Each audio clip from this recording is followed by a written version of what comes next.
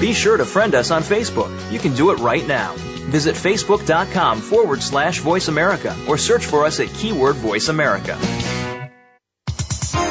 The following program is being brought to you on the Voice America Health and Wellness Channel. For more information about our network and to check our additional show hosts and topics of interest, please visit voiceamericahealth.com. The Voice America Talk Radio Network is the worldwide leader in live Internet talk radio. Visit voiceamerica.com. The views and ideas expressed on the following program are strictly those of the host or guests and do not necessarily reflect the views and ideas held by the Voice America Talk Radio Network, its staff, and management. Good afternoon and welcome to 1 Hour at a Time. Recovery begins with education, and host Mary Woods is here to educate individuals and families and provide support through the recovery process. Now here's your host, Mary Woods.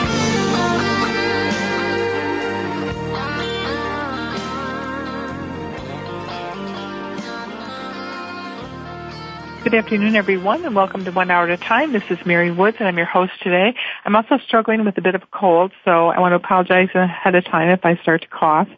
Our show today, I think, is going to be hopefully really illuminating for a lot of you. We're going to be talking about accreditation, quality of improvement accreditation, and we get our accreditation at Westbridge through CARF. And I think it's so important for both families and individuals and other providers to understand why it's important to be, in our instance, CARF affiliated. There are so many people and there are programs out there that don't define well what they do, and I think it really confuses the consumer. And one of the great things about being accredited for us by CARF is we really had to figure out who we are and how we're going to go about doing business. And I think that is just so important so that we are able to provide good quality work. And so I'd like to introduce our guest, who is Michael Johnson, and he joined CARF as Managing Director of Behavioral Health Care in 2013. His responsibilities include maintaining standards for behavioral health, training and marketing to behavioral health industry. Michael is a certified addictions professional, and he has more than 30 years of experience as a clinician and a manager and executive working in mental health, substance abuse, and intellectual disabilities. Michael has been a leader in the industry, providing expertise to national and state initiatives in training, accreditation, and EMR adoption.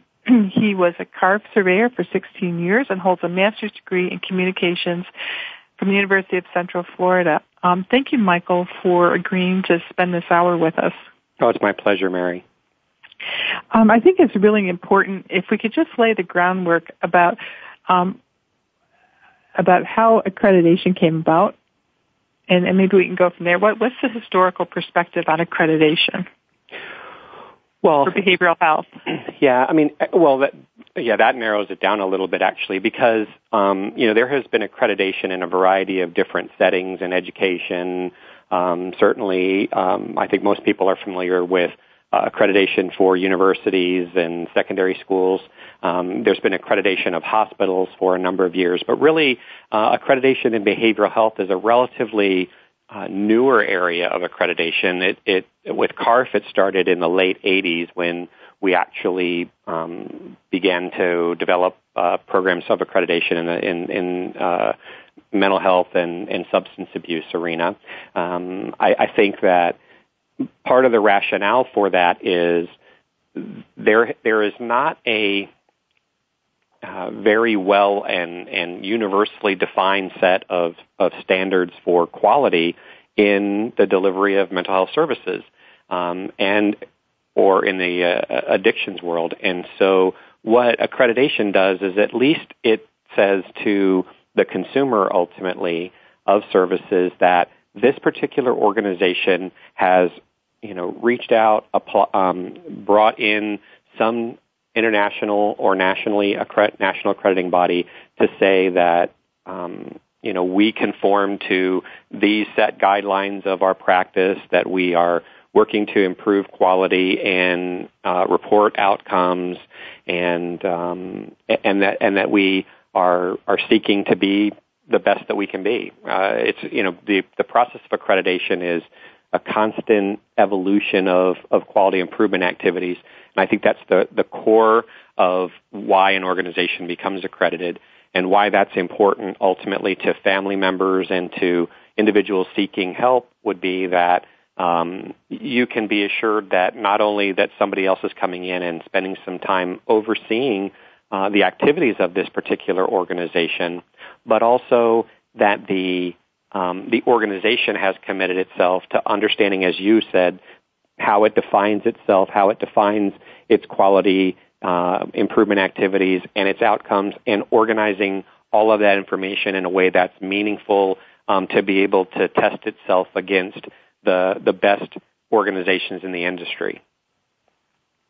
You know, I think it's important for families to understand, and everybody, the process of continuing improvement. And you kind of touched on it a minute ago, but you know, in the old days when I worked in an addiction treatment program, we had a 28-day program, and that 28-day program pretty much looked the same day one as it did, 4 years into it. And the thought of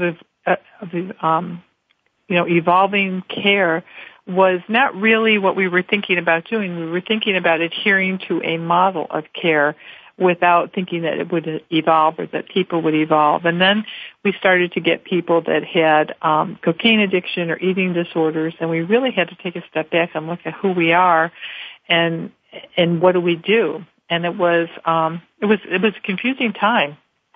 Well, one of the other things that's inherent in your statement, and I too worked in one of those 28-day substance abuse residential treatment programs, and really what we believed was that the model is what worked, right? We had a curriculum. We believed that, once you got exposed to all of this information, then you were going to eventually conform to a set of recovery principles that we had laid out. We believed that we knew what individuals needed more so than perhaps the individuals themselves knowing what they needed. And I think part of the evolution of our field has been that we recognize that not everyone recovers the same. Not everybody, adapts to the particular service that we deliver the same way, and that we need to not only do a thorough assessment, and certainly our CARF standards apply here. Not only do we have to do a thorough assessment of each individual, but we really have to develop or customize treatment programs that meet the needs of those individuals based on that assessment. And certainly we gathered, history from people, back in those days that we were referencing, but we really didn't use that to determine what the individual needed. And I think that's one of the great things that organizations hopefully have begun to evolve more and more into in today's world. So maybe you could just give us an example of how being CARF accredited would affect somebody's, like an organization's fiscal health. Well, I think there's a couple of different ways, both direct and indirect. I think from a direct perspective, we have a whole cluster of standards about financial performance of an organization and things that an organization that's accredited must do, whether it's ensuring that there are good and clear policies and procedures for how money is handled, how budgets are established and approved within an organization, how the audits must be performed, et cetera. So I think that directly we have some influence there, but really from an indirect perspective, if an organization becomes accredited, one of the things that we've seen over and over again through CARF is that once an organization has been accredited for a while, things start to change in the organization in terms of consumers report higher levels of satisfaction, outcomes of the people that are being served by that organization continue to improve, and usually organizations win more business as a result because now suddenly insurance companies are more willing to do business with an accredited organization than an unaccredited organization. States or local authorities usually are starting to push more services to the accredited organizations, and so consequently, there's opportunities for growth and then, more fiscal stability. And that's really, at the end of the day, having an organization that's going to be there and that's going to survive over a number of years is really important to an individual seeking services. You don't want to get services from an organization that might be out of business, next week when you come for an appointment. That's not to say that happens, on a daily basis, but certainly there are organizations that suddenly close their doors simply because they're unable to continue to sustain themselves in what is a very, razor-thin margin kind of industry. One of the nice things that we've experienced from having our CARF accreditation is Westbridge is a 501c3 and we're an operating foundation. So our whole way of doing business is a little bit different because we have our founders are on our board of directors, which isn't uncommon, I don't think, especially with some of the ARTA programs. But I have to say the surveyors initially they'd ask us questions and we'd say, well, that's not how we do it. This is how we do it. And once they understood the rationale for it, they were okay with it. So I really felt like there was some give and take and there was some flexibility that having been part of the other accreditor for hospitals, I didn't experience that kind of flexibility.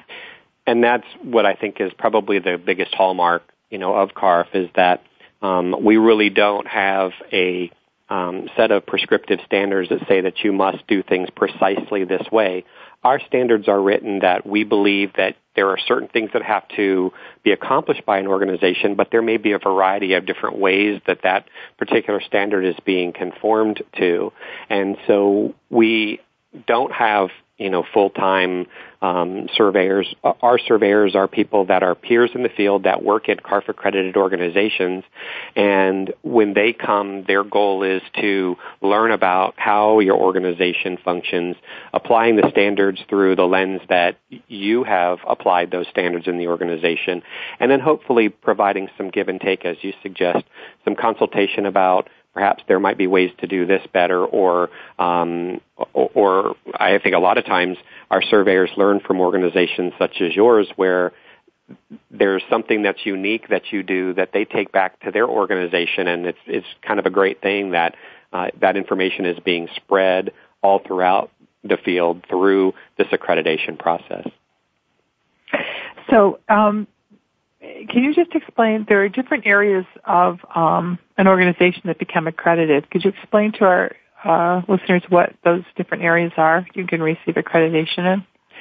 Well, there in behavioral health, for instance, there are 26 different distinct types of programs that an organization could get accredited in, and those things range from typical programs such as outpatient services or intensive outpatient services or case management, but they could be things that are more unique, such as diversion programs, maybe from criminal justice, the criminal justice system. It could be assertive community treatment, which are very intensive, wraparound service types of programs, or prevention services for programs that are providing care to individuals in schools and settings such as that. And we'll be right back to talk more with Michael about accreditation after this commercial.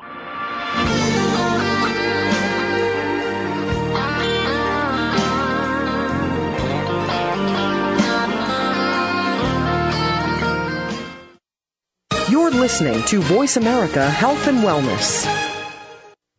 Westbridge Community Services. Westbridge is a nonprofit organization dedicated to supporting the recovery of families and individuals who experience co-occurring mental illness and substance use disorders. Westbridge provides integrated dual diagnosis treatment for adult men and women using evidence-based practices. Visit our site today at westbridge.org and discover that doing what works in helping individuals and families gain recovery from dual disorders is important to the staff at Westbridge Community Services. Westbridge utilizes current evidence-based practices, consensus practices, and old-fashioned common sense to provide treatment to individuals and families that experience co-occurring mental illness and substance use disorders. That's westbridge.org, family-centered recovery for co-occurring mental illness and substance abuse disorders.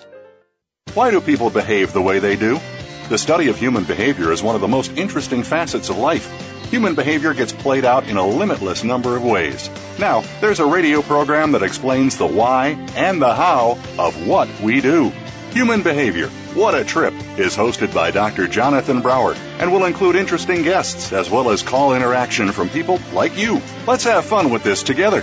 Listen every Tuesday at 2 p.m. Pacific Time, 5 p.m. Eastern Time on Voice America Health and Wellness.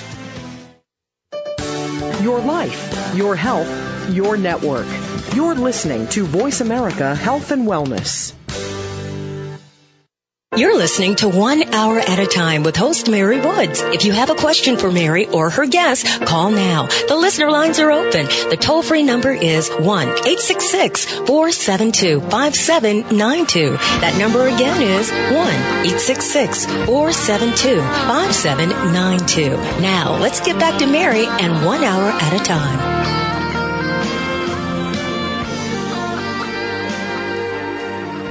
Welcome back to 1 Hour at a Time. This is Mary Woods, and today we're talking about achieving quality through CARF Accreditation with our guest Michael Johnson, who is the Managing Director of Behavioral Health for CARF International. Before we went to break, we were talking a little bit about the different areas where you could become accredited in, and you began to talk about the standards. So what is the process for developing those standards? Well, we have a very, formal and somewhat, rigid process, as you would imagine, for developing standards within CARF. The first thing that we do is we identify a need, and how we identify that need could be in a variety of different ways, whether it's stakeholders that may say there's a particular area that we think there should be a program for, or we may get input from surveyors, variety of different ways, but then sort of an idea would be born that said, there seems to be an area of evolution in the field that we want to adapt to. So the first thing that we do is we hold what we call an International Standards Advisory Committee meeting, and that's where we bring together experts from around the country or around the world, depending upon the different program area that we're talking about, where that group establishes sort of the basic framework of what those standards are going to be. In fact, our CARF is based in Tucson, and I'm in Washington, D.C. right now because we're getting ready to have a International Standards Advisory Committee meeting over the next couple of days to establish a new program area for peer and family support services. So we'll be working on new standards then. But once that ISAC meets and fleshes out kind of the standards in a new program area, then it is referred to another body that CARF has, and there's about 40 different organizations that are part of what we call our International Advisory Committee. And we would forward to this IAC the standards that are developed in our initial pass. They give their feedback and input, and then after the IAC has their shot, then we go to a field review, and during the field review process, we post those new standards on our website. We also send it out more actively to a number of stakeholders. It could be organizations that are accredited, surveyors, other interested parties, and we solicit input from a whole lot of people, and we read every bit of feedback that we get to make sure that the standards that we ultimately come up with really reflect the desire that the field has. Now, one of the other characteristics that is kind of unique to CARF is that in our policy and in our practice, we have not less than 20% of the people who are represented in these international standards advisory committees that are made up of consumers of services. So people who have lived experience with the types of programs that we're talking about, we really solicit, we bring them into this process to ensure that their voice is ultimately translated into those standards so that so that really we are sticking to our sort of person-centered philosophy, which is really at the core of the CARF standards process. So can you give us an example of a standard that is currently in that process? Well, in the really that the peer support programs we're right at the beginning of developing program standards for that. The way that typically what happens is that we publish a standards manual every January. So this would be the time in the spring and into the summer where we would be refining any new standards that would go into the next year's manual. So right now, that's the only thing that we have that's in the pipeline of new programs. The other thing that we're doing is we are taking a look at, and I don't, for lack of getting too technical, one of the areas that we have in our general program standards for behavioral health is in discharge and transition planning, and we think that there's some things that we need to do to kind of tweak those standards to make them a little bit more clear and give organizations better guidance about when and how to do transition planning on individuals, and then sort of clarifying the difference between discharge planning and transition planning. So we're going to be working on that and getting some stakeholder involvement in that process as well. In this current climate of managed care and managed benefits, transition and discharge planning can be very abrupt. That's for sure. It's difficult. It's not like it was before where you knew how long somebody was going to be there and you didn't have to every 3 days still try to qualify for an admission. Yeah, and I think that's part of the reason why we recognize that those standards need to be adapted a little bit. I think that because the general program standards are one that every organization and every program has to be able to achieve, you're right, depending upon the typical length of service for one program versus another. If you're in a addictions residential program, you may have an expectation that person is going to be there for 14 days, but ultimately may only wind up being there for 5 or 7 days, and depending upon what the payer demands. So we want to make sure that that we're flexible enough with that transition planning to adapt to that particular type of environment, but not letting the organizations that do have folks that are going to be in their programs for a longer length of time from not having to conform, to making sure that that individual is involved in knowing when they're going to be completing this program and what their expectation is for the next service afterwards, if there is going to be another service delivered subsequent to the current program. This is kind of, I'm going to digress for a minute. What made you get involved with this?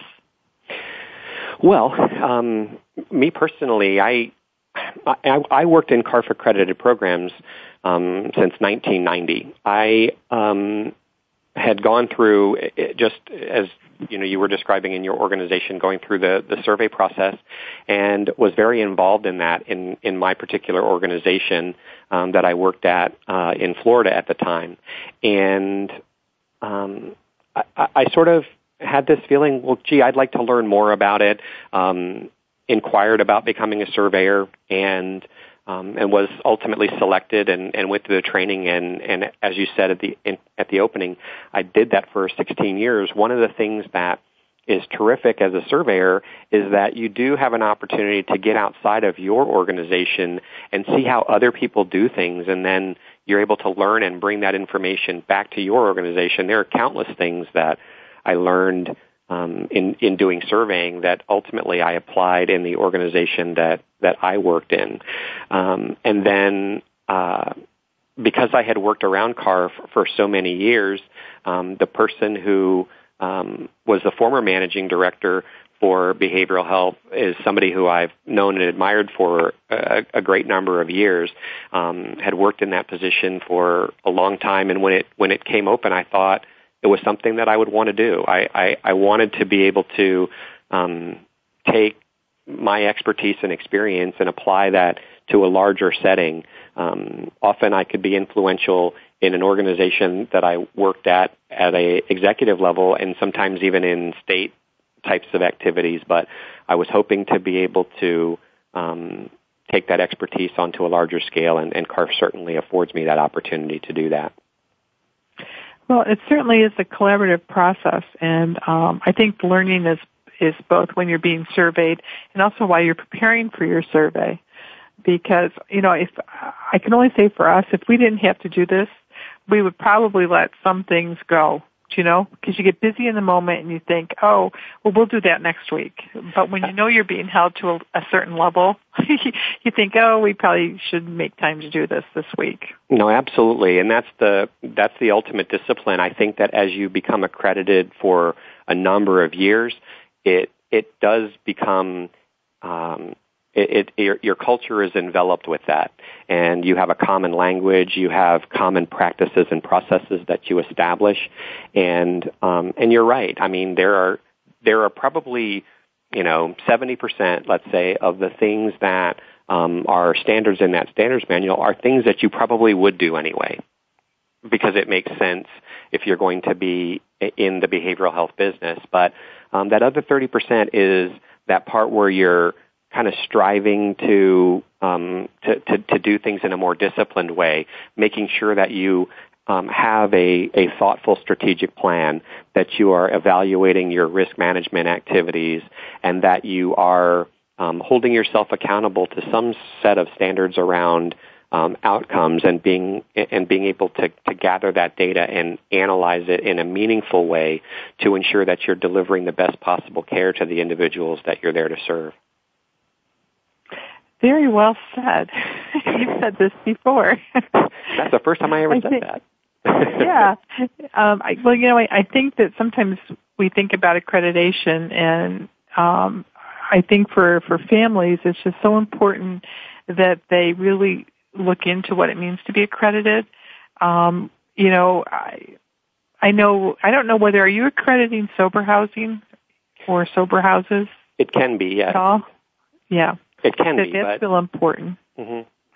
But I think most of the time, it's probably the organizations are not applying for accreditation unless they're being mandated to do so by a local authority. Yeah. Because there's just a lot of people out there with good intentions, but they're really clueless as to what they're doing. And I think that the accreditation process kind of helps people develop the skills they need to be successful, or weeds out the ones that truly are clueless.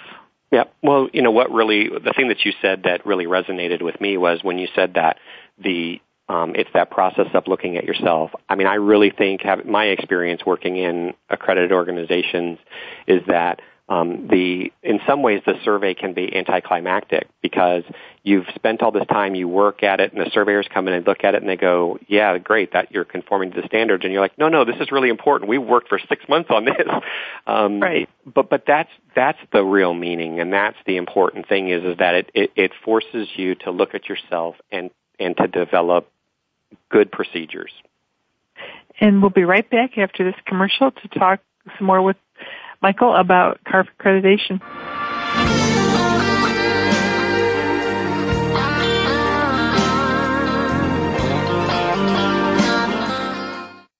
You're listening to Voice America Health and Wellness. Westbridge Community Services. Westbridge is a nonprofit organization dedicated to supporting the recovery of families and individuals who experience co-occurring mental illness and substance use disorders. Westbridge provides integrated dual diagnosis treatment for adult men and women using evidence-based practices. Visit our site today at westbridge.org and discover that doing what works in helping individuals and families gain recovery from dual disorders is important to the staff at Westbridge Community Services. Westbridge utilizes current evidence-based practices, consensus practices, and old-fashioned common sense to provide treatment to individuals and families that experience co-occurring mental illness and substance use disorders. That's westbridge.org, family-centered recovery for co-occurring mental illness and substance abuse disorders. Better communication means better relationships in every sense of the word. When you communicate more effectively and interact more effectively, your life is lived more effectively. Tune in to Talk Time with Trish, featuring host Trish Ferrante and co-host Lisa Stewart. Our program is all about the human element. We are all comprised of parts and stuff that we may be aware of or others may be aware of. When we become aware of what others are aware of, It means more to us. Tune in every Friday at noon Eastern Time, 9 a.m. Pacific on Voice America Health and Wellness. No matter what our age is, health deserves our utmost attention. But how do you achieve optimal wellness? Tune in to Ask Lorna Live. Your host, Lorna Vanderhaeg, will provide research-backed solutions that will have you feeling fit and fabulous. It all comes down to hormones. We'll show you how it works with mainstream medicine along with nutritional medicine. Listen for Ask Lorna Live every Wednesday at 6 a.m. Pacific Time, 9 a.m. Eastern Time on the Voice America Health and Wellness channel. Your life, your health, your network. You're listening to Voice America Health and Wellness. You're listening to 1 Hour at a Time with host Mary Woods. If you have a question for Mary or her guest, call now. The listener lines are open. The toll-free number is 1-866-472-5792. That number again is 1-866-472-5792. Now, let's get back to Mary and 1 Hour at a Time.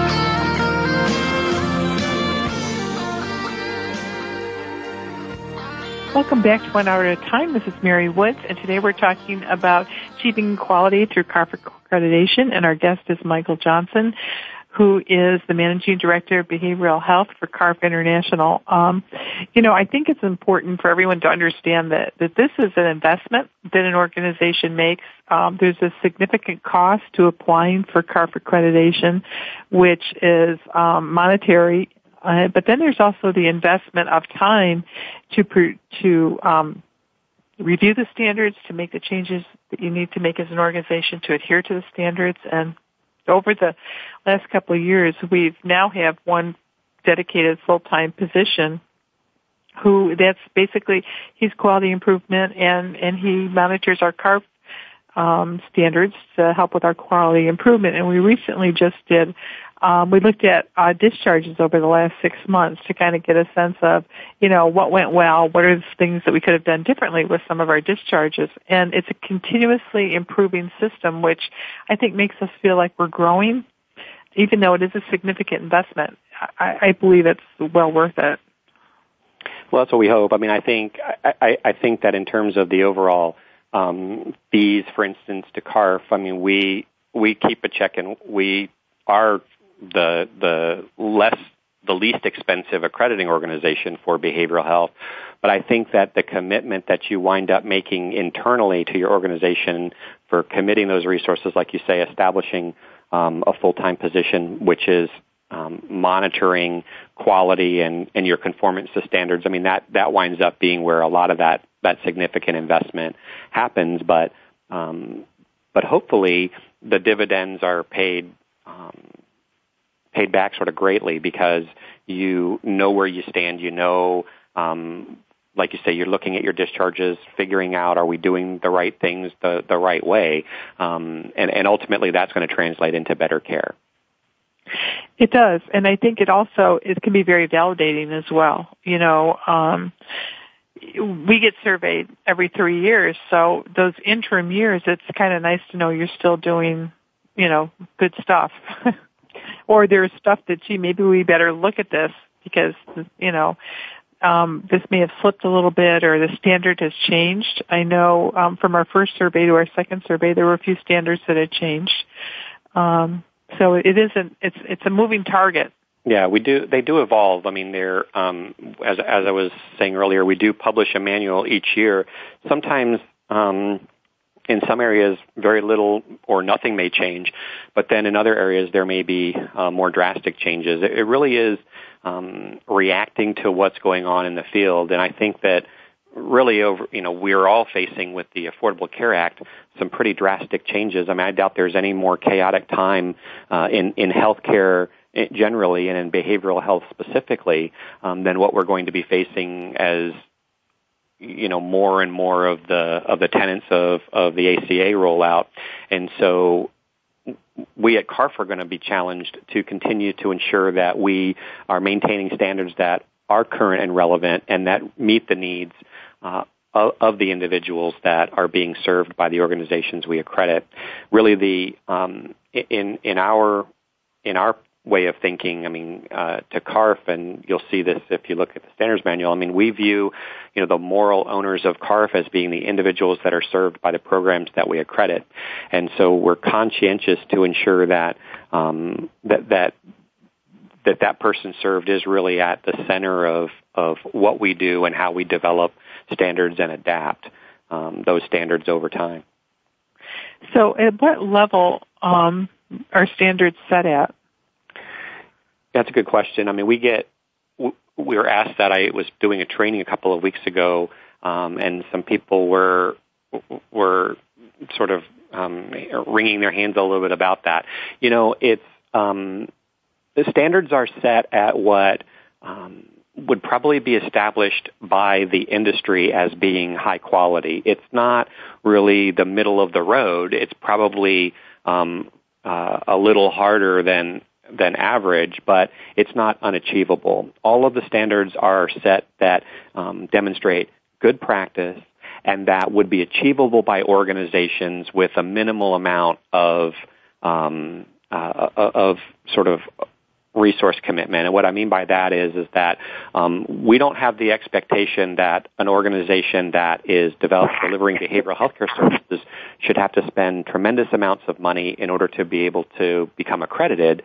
But if they work hard, they study themselves and apply those standards to that organization, they should be able to come up with creative ways to achieve it without taxing them to a point where they feel as though they're going to be unsuccessful at being able to reach that standard.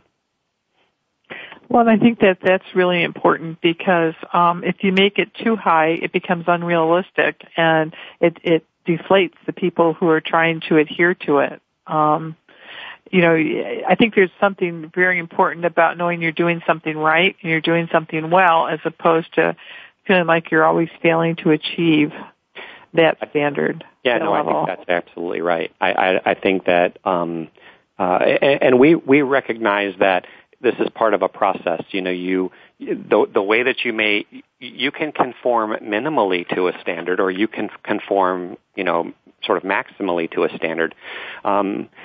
If I think over time, as organizations get more and more confident and comfortable with the different areas of quality, they may look back at, prior accreditation survey visits, 3 and 6 years ago and say, gosh, we were sort of in our infancy in figuring out how to do this stuff, but now we're much better. So when the surveyors come, we actually score each of the individual standards that are applied on a scoring system, and it's not necessarily relevant to the outcome in that there aren't individual standards that are going to make an organization be accredited or not, but it's an opportunity to provide some feedback that says that, yes, an organization may be partially conforming to a standard. They're more than halfway there, let's say, in meeting a particular standard in say, strategic planning, but there's still some things missing, and so it allows for that give and take, and to give credit where credit is due, but to say that it's still not quite up to what the standards would demand. Well, and I think it's important for folks to understand that there's a clinical survey that happens as well as an administrative survey that happens concurrently. So yeah, that one person is focusing on clinical practice. Yeah, no, there's the different program areas that you apply for accreditation in are being looked at equally to the business practices, and so we're going to provide surveyors that have expertise in the different program areas that you would be applying for your accreditation. If it was, outpatient substance abuse treatment, we're going to make sure that our program surveyor has expertise in that, so that not only is he or she able to come in and apply the standards, but as I had said earlier, to be able to provide some sort of consultation to the organization too. And our goal is to add value in the process, in the survey process, more than just the application of, the yes and no about standards conformance, but really hopefully being able to share with you insights as to how other organizations, perform similarly. Mark, can you share with us, and maybe this is an unfair question, but what is the standard for making a program co-occurring? Well, we have there are in the different program areas. So let's say that you apply for accreditation under outpatient and residential treatment. One of the other things that an organization has to define for itself is, does it provide mental health services or addiction services, or what we call integrated mental health and substance abuse services, which is commonly referred to as co-occurring. And what we're looking for there is evidence that the organization provides both mental health and substance abuse services in an integrated manner in that treatment plan, and that staff are able to provide care across that spectrum. Commonly, people with mental health issues abuse substances, and commonly people who abuse substances have mental health issues. And if we treat them as exclusive domains, we have learned over the years that we are far less effective at achieving the types of outcomes where an individual gets into a solid, sound, and long-lasting recovery. And so we want to make sure that that there's not separate teams, and that there's never information shared between the mental health folks and the substance abuse folks in an organization that views itself as an integrated treatment program. I asked you that because so many of our families come to us, and they've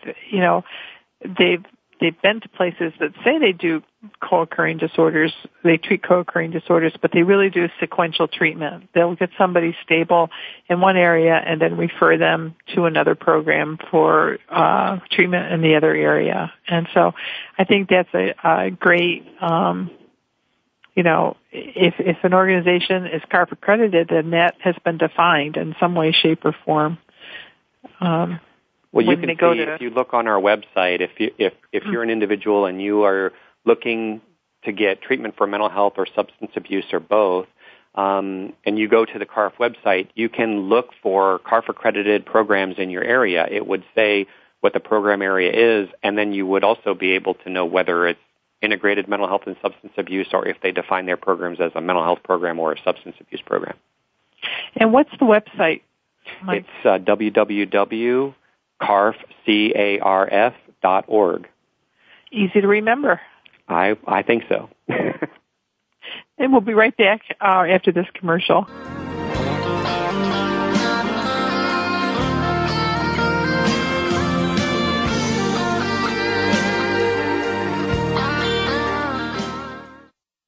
Opinions, options, answers. You're listening to Voice America Health and Wellness.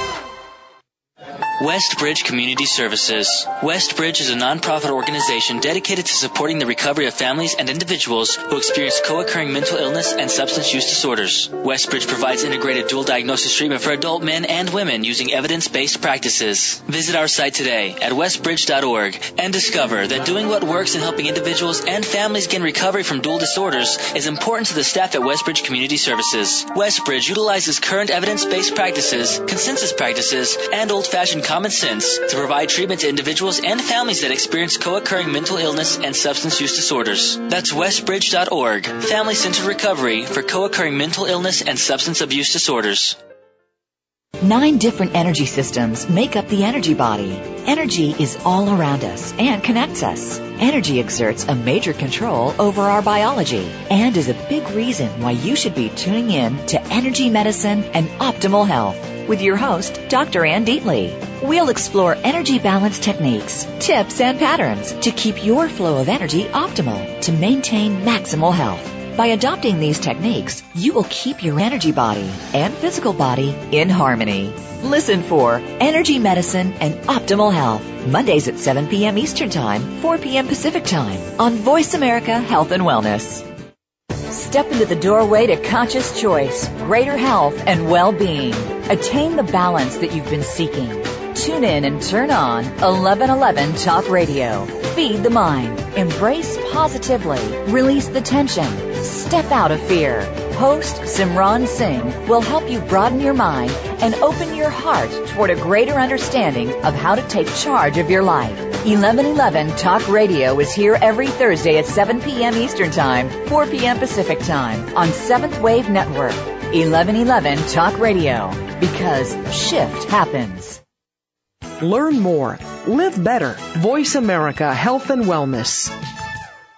You're listening to 1 Hour at a Time with host Mary Woods. If you have a question for Mary or her guest, call now. The listener lines are open. The toll-free number is 1-866-472-5792. That number again is 1-866-472-5792. Now, let's get back to Mary and 1 Hour at a Time.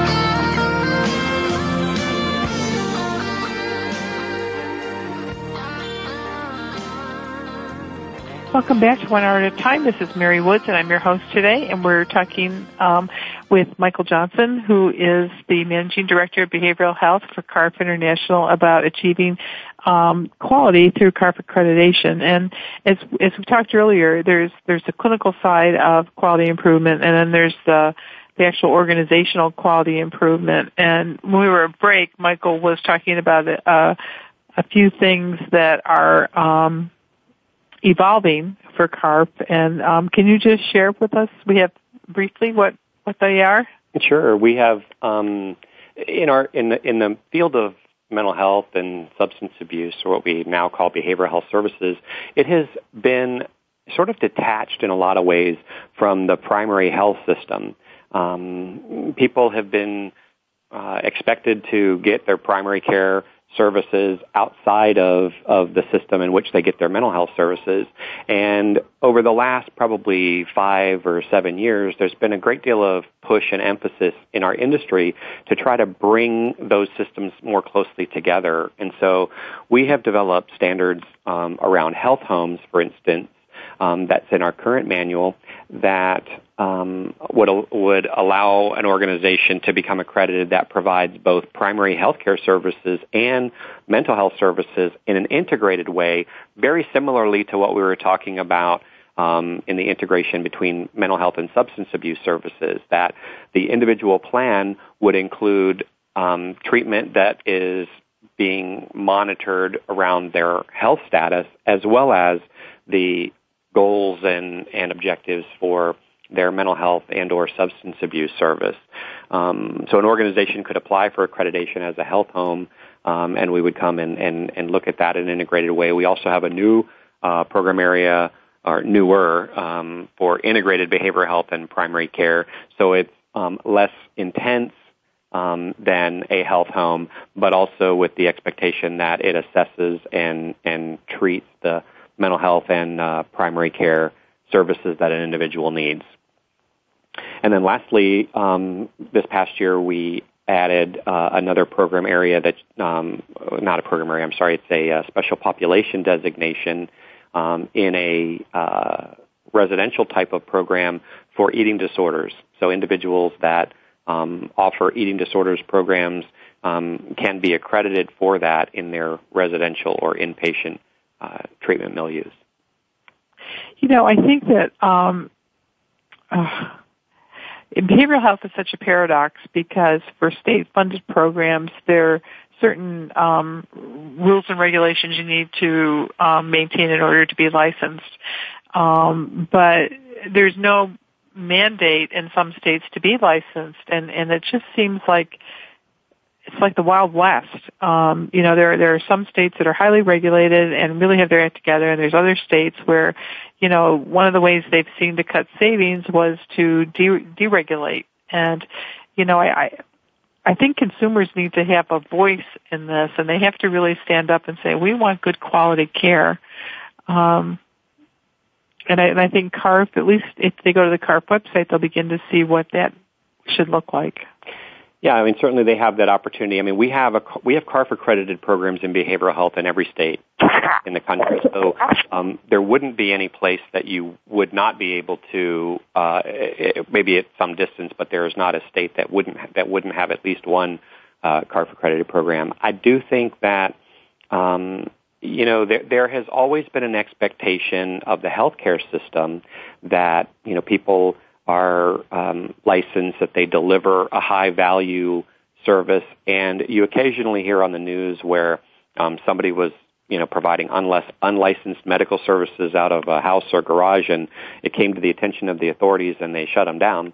But a lot of times in behavioral health, they don't seem to apply a lot of those same standards.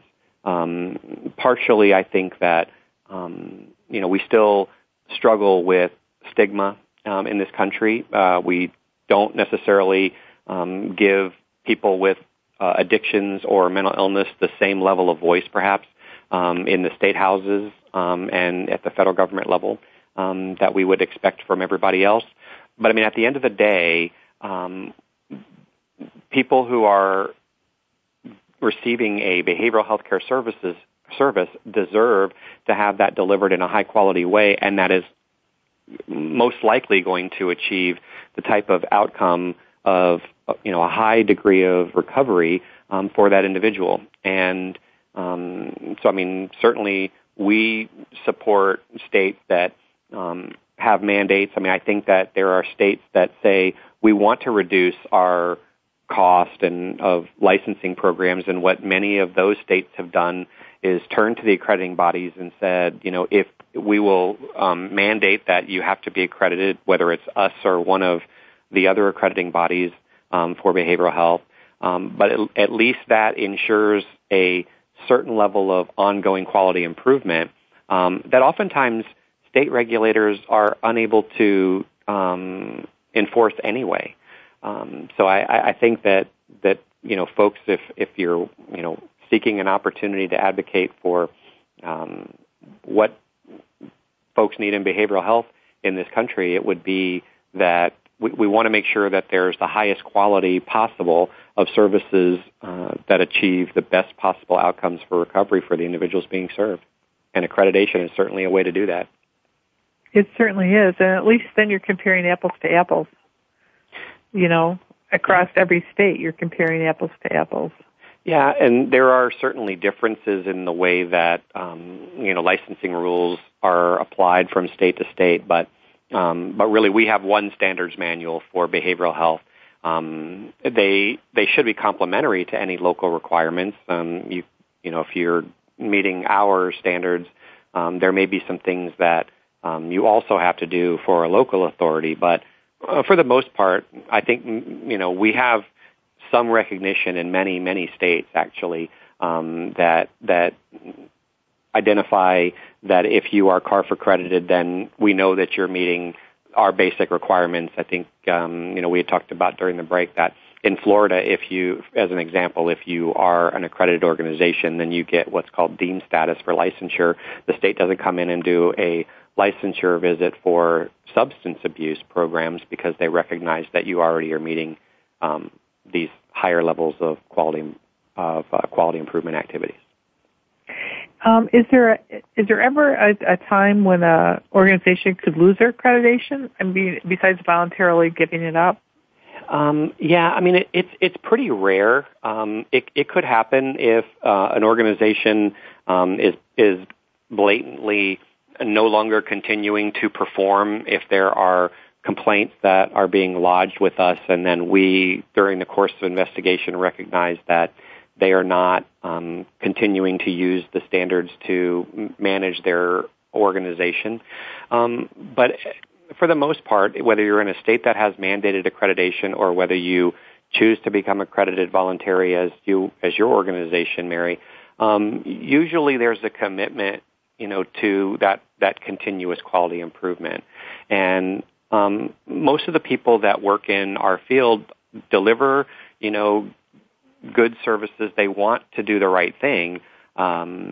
We just help to provide a framework and hopefully some leadership down the road to helping them to identify what that quality should look like and what form it should take in that organization. So I guess if you were to sum up the value of CARF for our listeners, what would you say the ultimate value of CARF is? I think the ultimate value of CARF is that the individual that is seeking services, if they find an accredited organization, they can go into that organization to receive services confidently, knowing that that company or that organization has committed itself to ongoing continuous quality improvement, that it has used these international standards to drive the way it organizes its business, and the individual can rest assured that it's going to be treated with, dignity, respect, and that it is that organization's goal is to have a highly satisfied customer at the end of the day. I think for the organizations, it provides that framework to manage and to know, what to do next. I think I, like you, have been in, leadership positions in organizations, and there's always something to do today. There's always some, crisis du jour. But really, knowing that you can effectively achieve accreditation and quality is great for the organization and the individuals being served. Thank you so much, Michael, for spending this hour with us. It's been very illuminating for me, and I hope our listeners will take what you said, and when they go out to do their research for treatment, they look at this. So thank you so much, and have a good week, everyone. We appreciate you joining us today for 1 hour at a time. Successful recovery from a substance abuse problem or mental illness depends on education and support of loved ones. Thank you for being that support system. Be sure to tune in next week for another hour of education and compassion, 1 hour at a time. We'll see you next week.